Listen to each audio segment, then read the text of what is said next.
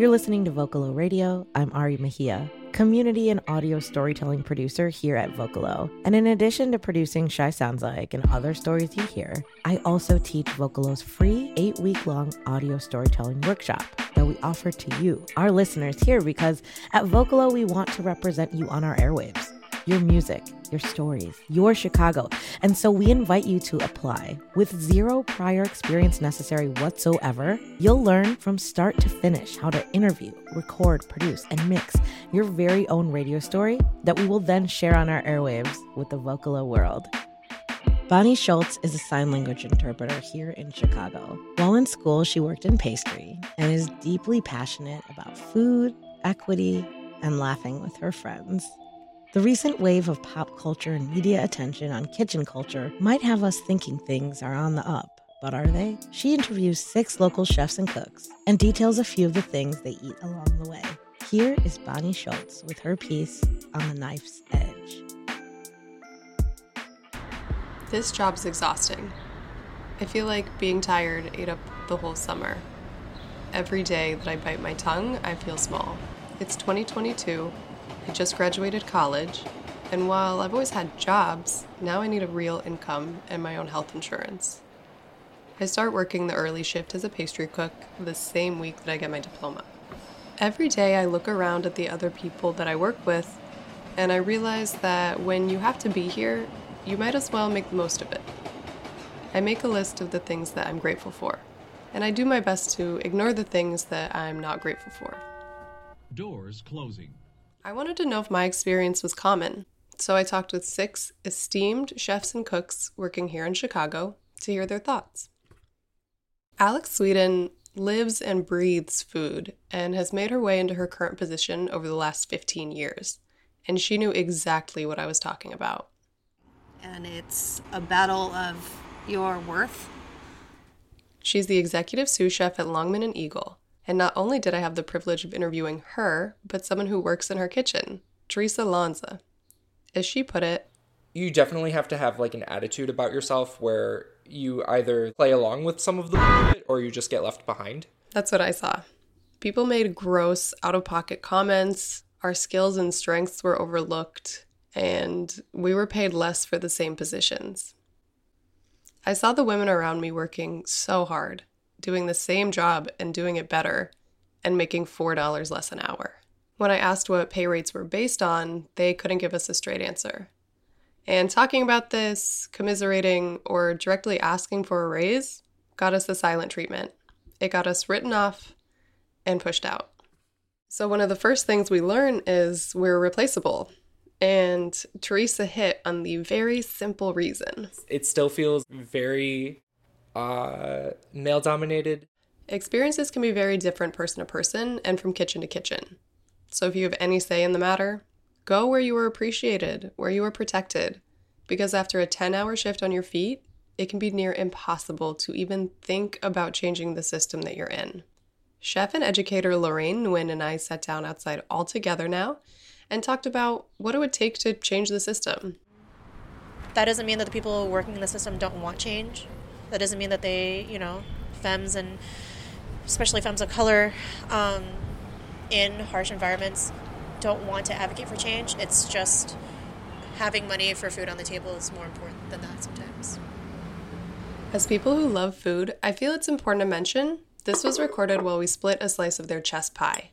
It's this rich custard, somehow creamy and soft, but there's this crisp crunchiness. It's buttery, it's accented with hazelnuts. It was delicious. Okay, back to it. I'm not new to the field, but I'd been out of the industry for a while, and one of the things that surprised me the most was that while other industries have been putting so much emphasis on work-life balance and advocating for real living wages, a lot of the people that I was working amongst and for were not really interested and took pride in how much abuse they had taken and will continue to take. And this perspective is not new or rare for the industry. I just thought we would be more past it by now. We all are just sort of hitting a breaking point where we know that we deserve better. Alexis Thomas Rice and Eve Stanichka, the team behind the online-based restaurant Funeral Potatoes, talked with me in Alexis's apartment. And yes, I'm going to tell you what we ate. We enjoyed zucchini bread that Alexis baked in her home, and mamoun, which is a crumbly, soft fig cookie that I bought at the store. I asked Eve how they work to keep things in perspective. We're cooking food that you're going to enjoy for a very brief amount of time, and that people in the restaurant industry, or at least in fine dining culture, have a tendency to romanticize the food as if that is the most important thing in the world. And it's not if it's not serving its purpose, which is nourishing people. And that includes everyone whose labor goes into it. From farmers to cooks to delivery people, everyone should be taken care of in pursuit of this goal. Since the team are looking to open up a brick and mortar soon, I asked Alexis what they're thinking about as they become the people running things in a bigger way. Being a boss is a form of privilege. We're the ones making and enforcing the rules, and that's a privilege. So I think we have a huge responsibility to being a positive, productive member of the community that we're part of. So, are things getting better? I guess I can vouch for the times changing, at least after the pandemic. Before, it sucked. It totally sucked. It was hard, and I was definitely treated differently, but now it's not so bad. And I don't know if it's me growing as a leader or the times changing, but I've gotten a lot more respect as the years have gone on, you know? Then the next question on my mind is, if it's been so hard, why do we love it, and why do we insist on doing this work? I met with Tamar Wittenberg, who works at Funeral Potatoes and Sugar Moon Bakery. We drank grapefruit Pellegrinos as this backyard band drifted through the open window, and her answer about what the impact of all of this is really hit home. Yeah, I mean, I think that, like, the thing that we sell through both Sugar Moon and Funeral Potatoes is comfort. I think at both places, I am supporting my bosses in trying to create a product that makes people, like, at the most essential form, makes people happy. She wasn't the only one to mention it. This idea was echoed in other interviews, like Alex's. I like watching people's faces when they eat my food, you know, and they're like, oh my God, this is good. And it feels good. And I'm inclined to agree. The impact of our work in food is not something tangible. I was struggling to define it when I happened upon it.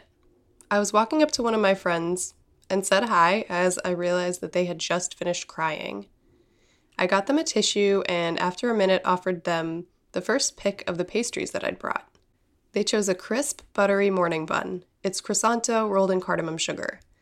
We talked and they ate, and bite by bite, this genuine smile slowly spread across their face. Sugar and cardamom hung on their lips in a way that just laughed in childlike joy, and their whole disposition changed. I could see it happening right in front of me. And that's it. At its center, that's the impact of this work. We want people to like to eat, to feel joy and comfort and experience something new to them or reminiscent of something that they've known. To close us out, I asked everyone what their hopes for us are. Lorraine put it poignantly. I love this industry so much. I wish that the foundations of the industry loved us back. Teresa reminds us we are not extraneous. I wish there was more desire to really try to get more women in, because the ideas that we come up with are different. The way we want to present food is different. And Alexis has a hope I wish all bosses shared.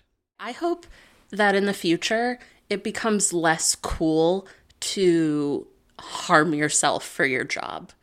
As for me, I just want us to be able to do the work that we love and are damn good at.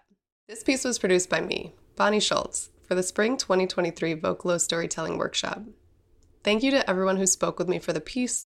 If you want to try one of those smile-inducing morning buns for yourself, they can be found at Sweet Rabbit Bakery. Huge thank you to our workshop coordinators, Ari Mejia and Ariana Martinez. You can find this and other stories at vocalo.org.